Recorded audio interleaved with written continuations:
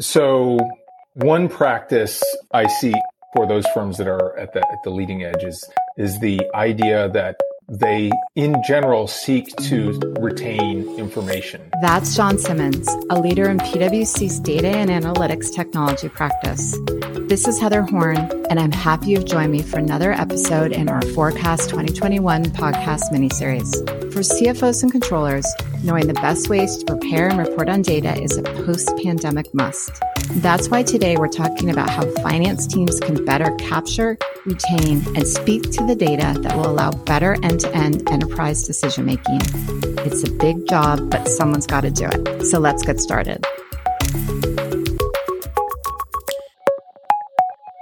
John, thanks so much for joining me today. We're talking about a topic I have a lot of interest in, and I know it's something we all saw as working at home during the pandemic, needing access to good information. But even in my work as our thought leader, we have a lot of information, and keeping it organized, making sure people have access to the right information at the right time is quite a challenge. But very curious, when we identified the use possible resource to come on the show, I didn't really realize that people had jobs like yours. So how did you get interested in this? That's a good question, actually. I wouldn't say it was deliberate. It's been more just an evolution over time. I started out in the Air Force. I was an intel officer. We use data all the time. You can imagine, right? Gathering from multiple sources to understand what was going on and reporting that up. It was absolutely a critical piece of what we did. And from there, I got involved in manufacturing, service operations, business strategy. And every step of the way, data was both the opportunity and the challenge. Scarcity of data, the need for it to help inform decisions was always at the heart of it. And from that theme, my career evolved towards understanding the technology, understanding the nature of data itself, where it's coming from, how it's used, et cetera. And that's how I arrived where I'm at, which is, leading our data and analytics teams here in the U.S. So, John, you're working with a client. What is a typical assignment that you guys are working on? I would say in the last year, there has been a very material shift, I would say, in the work that I'm doing, from the front office to the back office, or balance, I should say. It's not that companies they've slowed down or ceased to try to understand customers, but really the shift that we're seeing and that I'm seeing is getting to know the enterprise overall. And so it's the finance function, it's operations, products, what data exists both internal to the organization and external to the organization to leverage to drive an understanding of what's going on. So what I'm really focused on these days is understanding both in the here and now and in the next year or two for my clients. How can they get their arms around the data they need to understand what's going on in the business itself, and to use that data to help them be more efficient, drive more growth, and be more responsible citizens in the economy. So, John, when we talk about data, is there a difference between information and data? Because we also said this, talking about information management, or are you really more focused on data management, which I think of at least as being more numbers? In some sense of the question, I think it's not relevant, but That's fine. Good. I love that answer. Keep going. Tell me why. Well, we've been using data or information ever since the Sumerians developed cuneiform, started tracking goats and wine on clay tablets, right? That you could argue that's data, but it's also what it represents is information. So numbers are just representations of information. Information could be text. It could be a picture.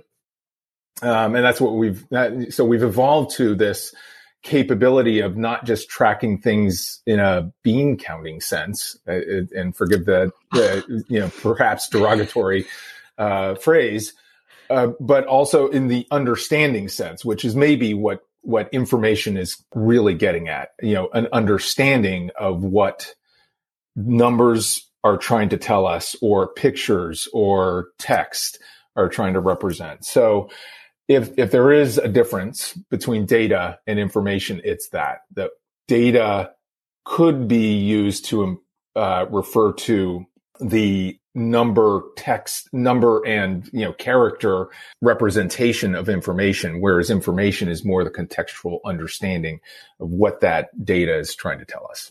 So then when we're talking about either information or data, are you mostly looking at structured sets of data or information, or is it unstructured? And again, part of the reason I'm asking that is I think as an accountant, and most of our listeners are accountants, when you see a structured set of data, it's like you kind of know what to do. But when you start to see this disparate set of information, that's when I think people start to say, I know I need to do something with this, but how do I deal with it? Yeah. So definitely the vast majority of data that we are working with is structured data. And I think the reason is, relatively straightforward. It's easier to work with structured data. And the inferences or the information that you can derive from it is more explainable, because I can do math. I can add X and Y and I can get Z, and I can explain that scenario. But if I'm dealing with unstructured data, just by its very nature, it's less deterministic. It's easy to misinterpret or miss pieces of that unstructured data to understand what's really going on. So I think naturally over recent decades, we've focused on the structured data because it's easier, and that's appropriate. In recent years, I think both from the explosion, if I can use that word, of unstructured data, whether it's documents or images or even Internet of Things derived data that comes in asynchronously from assets in the field, for instance, that unstructured or semi-structured data is more prevalent. And we have clients and scenarios where really looking at that data and making use of it is becoming more interesting and frankly, a requirement to continue to drive the business forward. So. And then, John, did you see the pandemic having an impact here, or was it already really moving in that direction? That's a great question. I think it's been out there prior to the pandemic for sure, but the pandemic, I believe, was a little bit of a wake-up call to enterprises in general. And I would even generalize it to a number of events in the last 12, 18 months. The Suez Canal incident that occurred recently is another good example. The trend towards and focus on ESG is another trend. These types of events and or trends are highlighting the need for organizations to take and drive a more holistic use of data, whether it's structured or unstructured data. And so COVID, what a lot of companies recognized is their ability to see where demand is shifting was, all predicated on historical patterns. They were tracking unit sales or inventory levels in different parts of their supply chain at a specific level of granularity. The pandemic changed everything. It was a discontinuous event in demand, and that created all kinds of issues in how companies were looking at supply and demand. In addition, internal operations. I saw a number of clients dealing with things as basic as knowing where supplies were. Medical suppliers, healthcare providers suddenly had a very, very specific need for understanding where their PPE was. And so, you had those enterprises that had maybe a large supply of personal protective equipment, but they didn't have the ability to understand exactly where they needed to get that equipment in space and time. It's something as simple as which storerooms in a hospital might have those supplies was suddenly absolutely critical information, and they didn't have it at the level of detail that they needed. So, and that sort of experience really, I think, crystallized it for a lot of enterprises, that they had some good infrastructure and good processes in place to understand the high level, what's going on, supply, demand, operational situation type of information and data. But when you see these discontinuous events, whether it's COVID, whether it's the Suez Canal, whether it's a semiconductor shortage, those types of things require a deeper level of understanding what's going on in the business. So I'm interested at your reference to the Suez Canal, because we actually have talked about that incident on past podcasts, but more in the very specific discussion of supply chain. And so are you talking about supply chain data, or specifically how did that impact how companies are thinking about this space?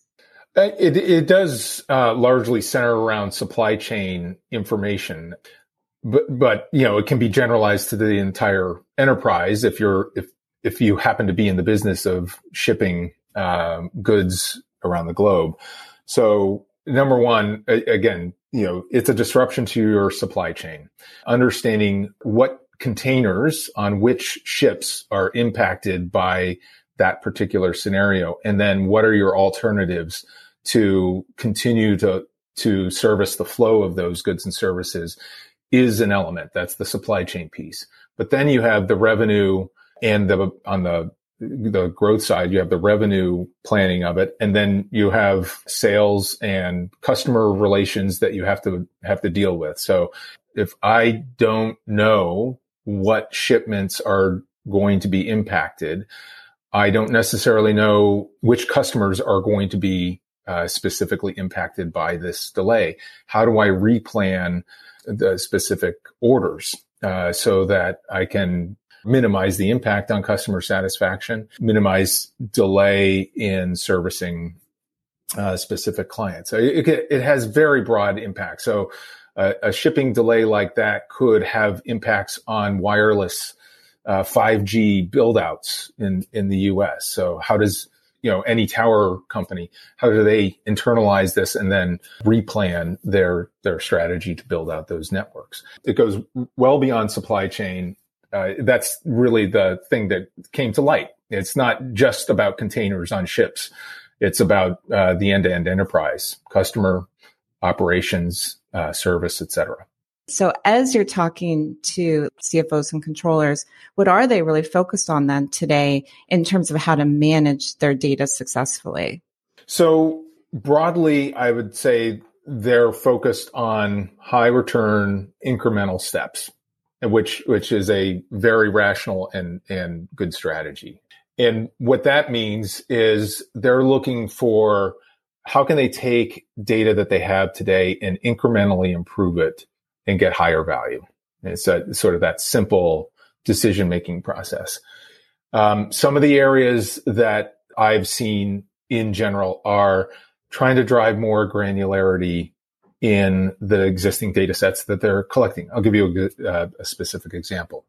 Tax organizations, they require information or data at a legal entity level so that they can do what they need to do and report on taxes at that legal entity level. The general organization isn't as focused on legal entity level information. So for the usual purposes in operations and planning, they might not forecast at a legal entity level. But the tax teams could use that information, that forecast at a legal entity level, so that they can derive a better plan around treasury activities and a variety of other things. So that's an example of maybe a high return, low effort activity is taking the existing information, which might be actual data on sales mapped to a legal entity, and marrying that with forecast data at a legal entity level. It doesn't seem like rocket science, and it isn't rocket science, and that's a good thing. But again, it's one of those things where they can get a high return because then they can do better planning to get to optimize their effective tax rates. So that's an example. I see many CFOs are starting to take a more assertive stance on using artificial intelligence to do two things. One, to understand data that they're bringing in and try to get more granularity in the data that they're looking at, but also to look for anomalies. So if you're spending on, infrastructure build, capital expenses, how can I look at that data to not only look at unit costs, but also look at patterns of capital expenditures and project milestones and things of that nature that might lead to increases in cost.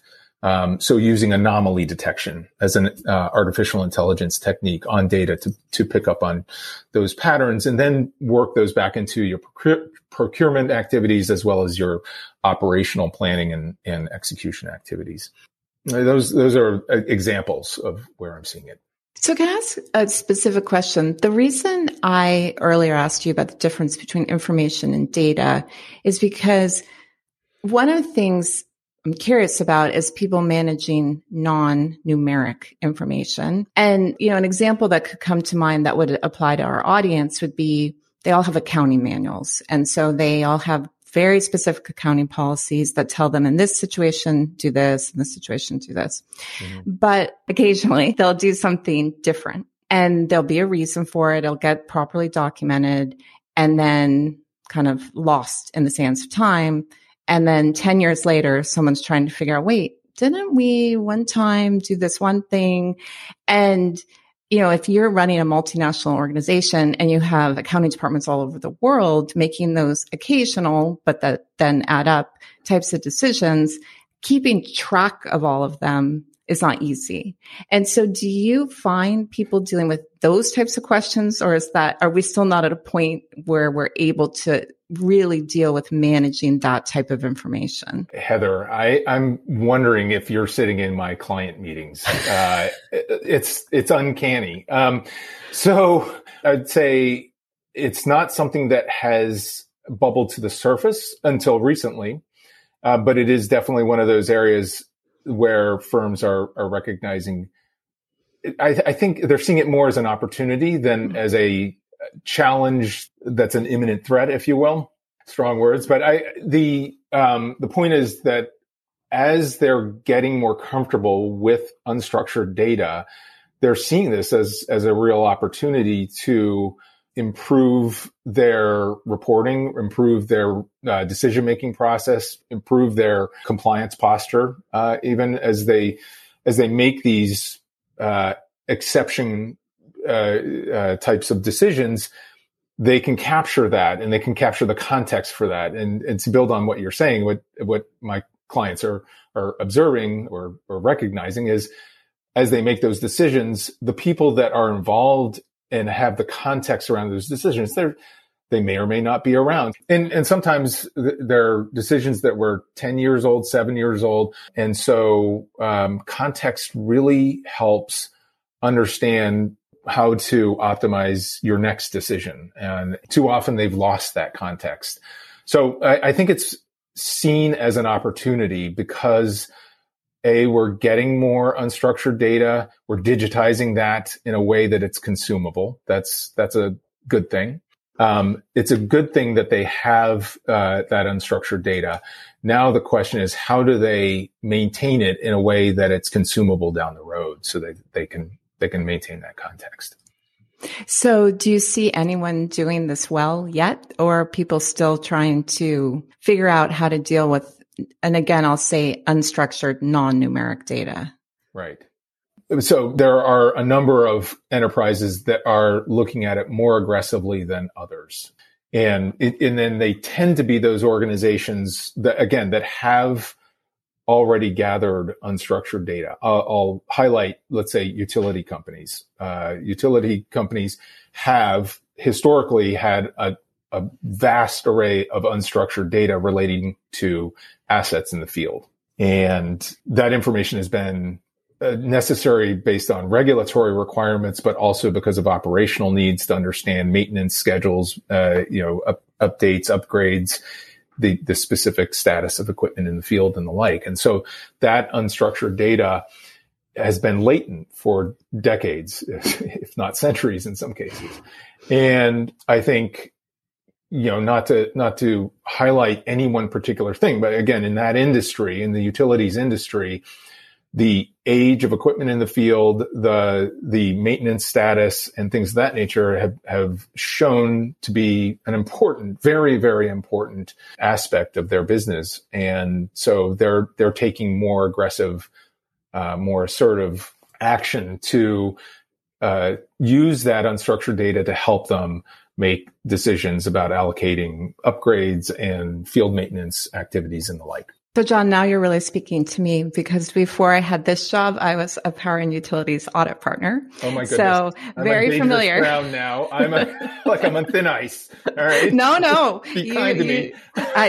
You were right there. You were very nice, not pointing out that it can have true operational issues if you don't have track of this data. So right. That's an excellent example. And let me go back then to another thing you said that I thought was really interesting.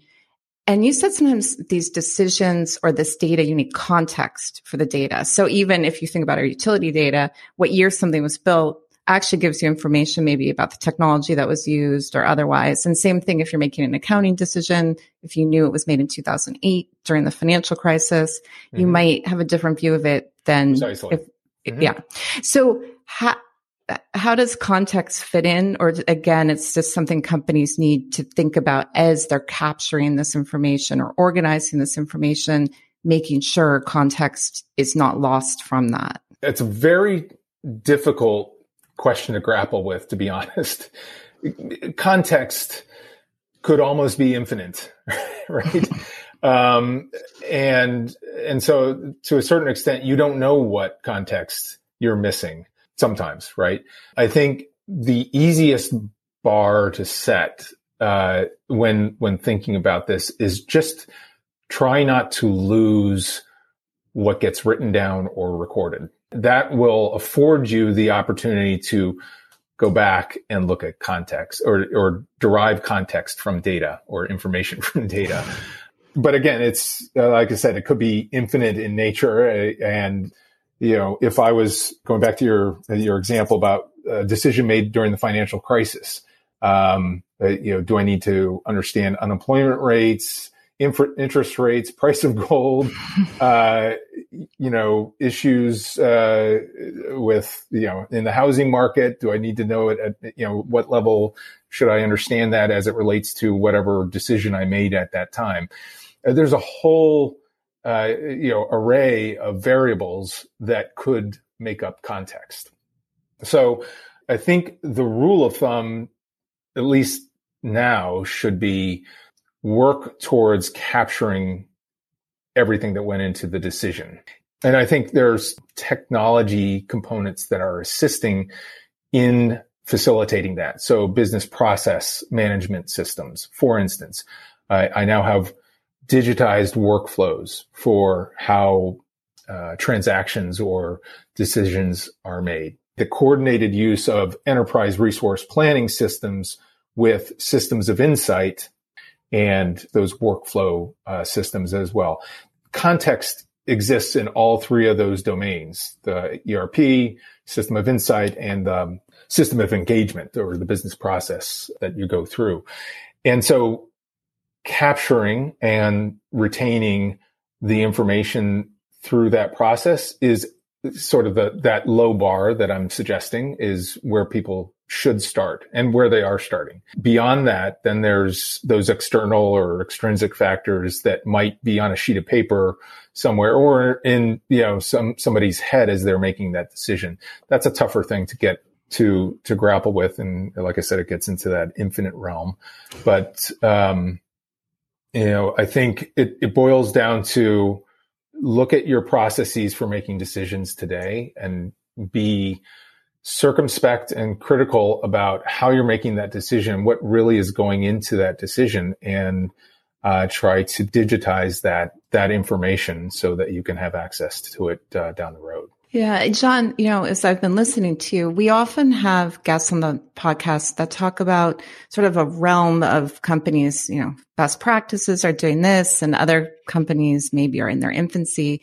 But actually this area, it feels like it's even hard to put a spectrum together, right? Because you have structured data and unstructured data. You have different types of data. You have different ways to use the data.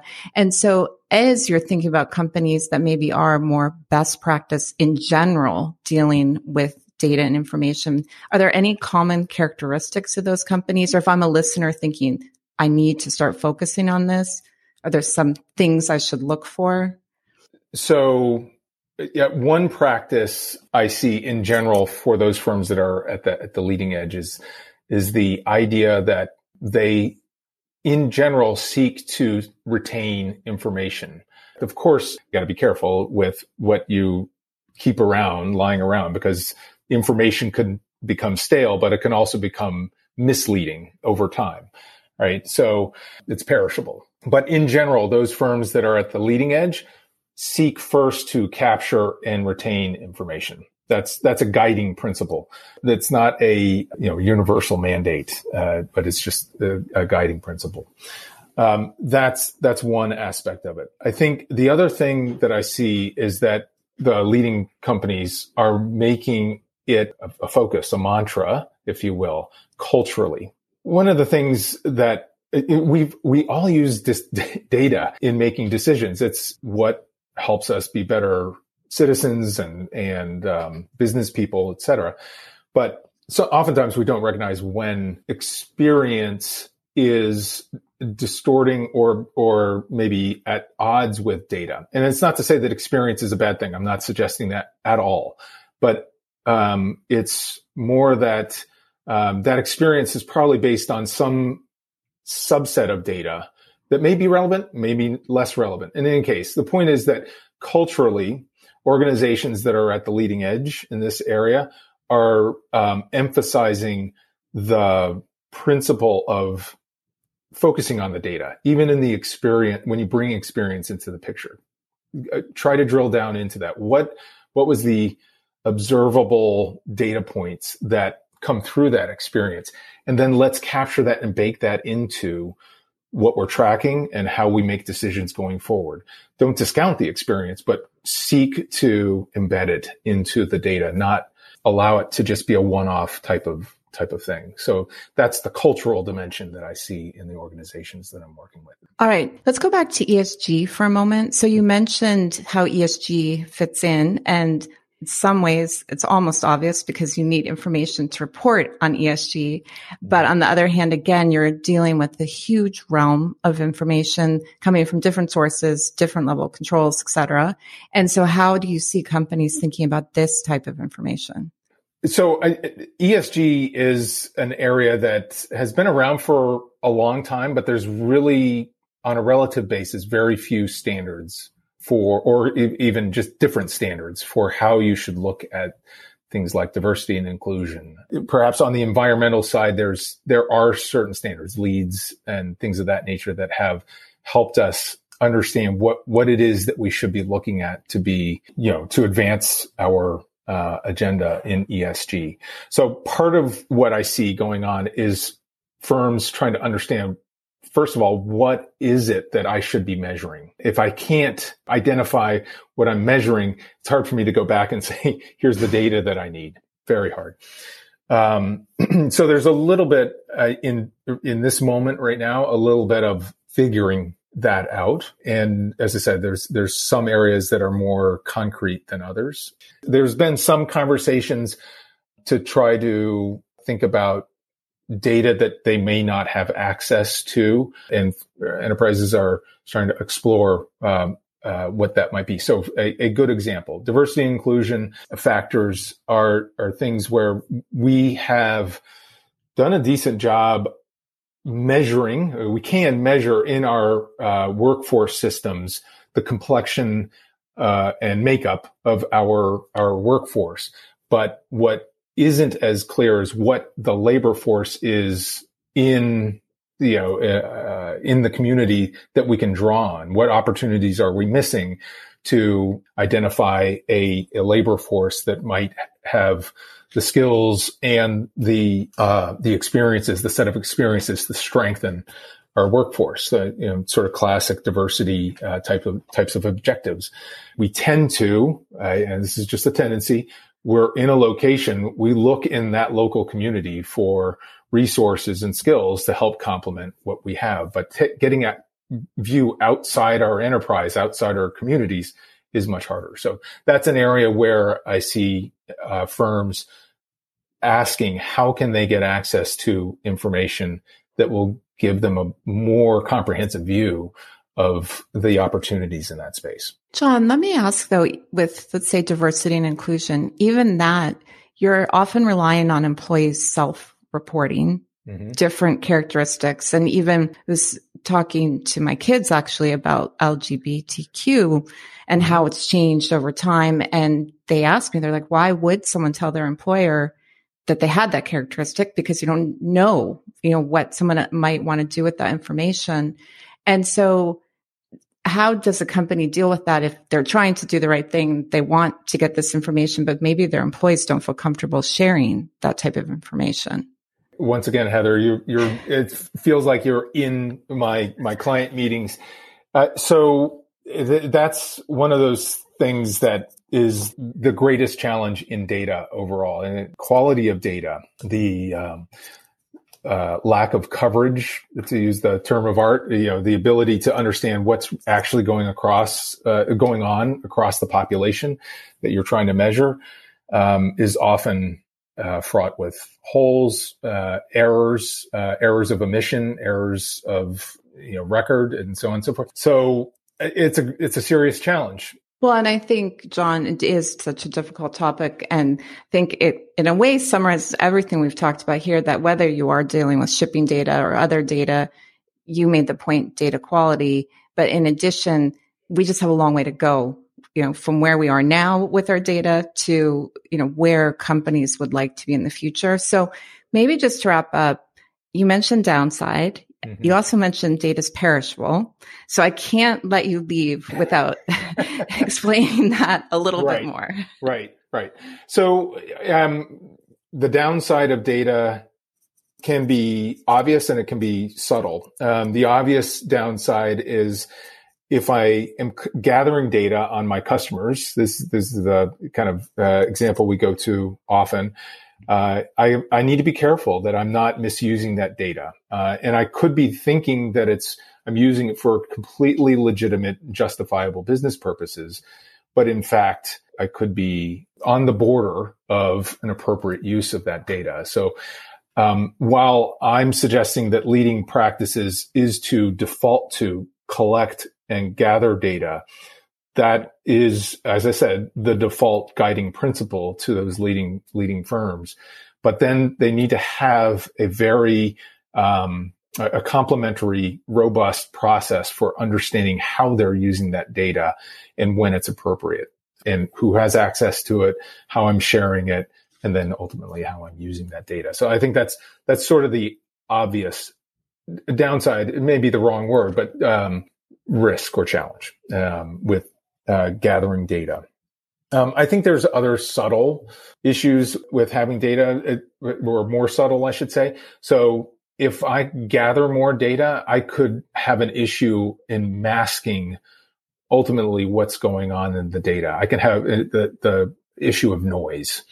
So if I've got an excessive amount of data that tells me sales are trending up, but what I'm missing is that there's dissatisfaction with features in my products. To use a very basic example, I may be missing the forest for the trees, type of, challenge. So there's downsides to this nature. And those are two ends of the spectrum. One is misuse and, leading to potentially, issues at a compliance or regulatory level or an ethical level.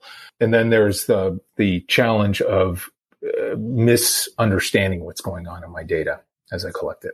So John, final question, and you kind of gave us some breadcrumbs as we were going through, but I'll ask anyway. So if we kind of fast forward this conversation a few years, if you're looking in your crystal ball and you are thinking about what we will be talking about, then where do you think we'll be in the data conversation?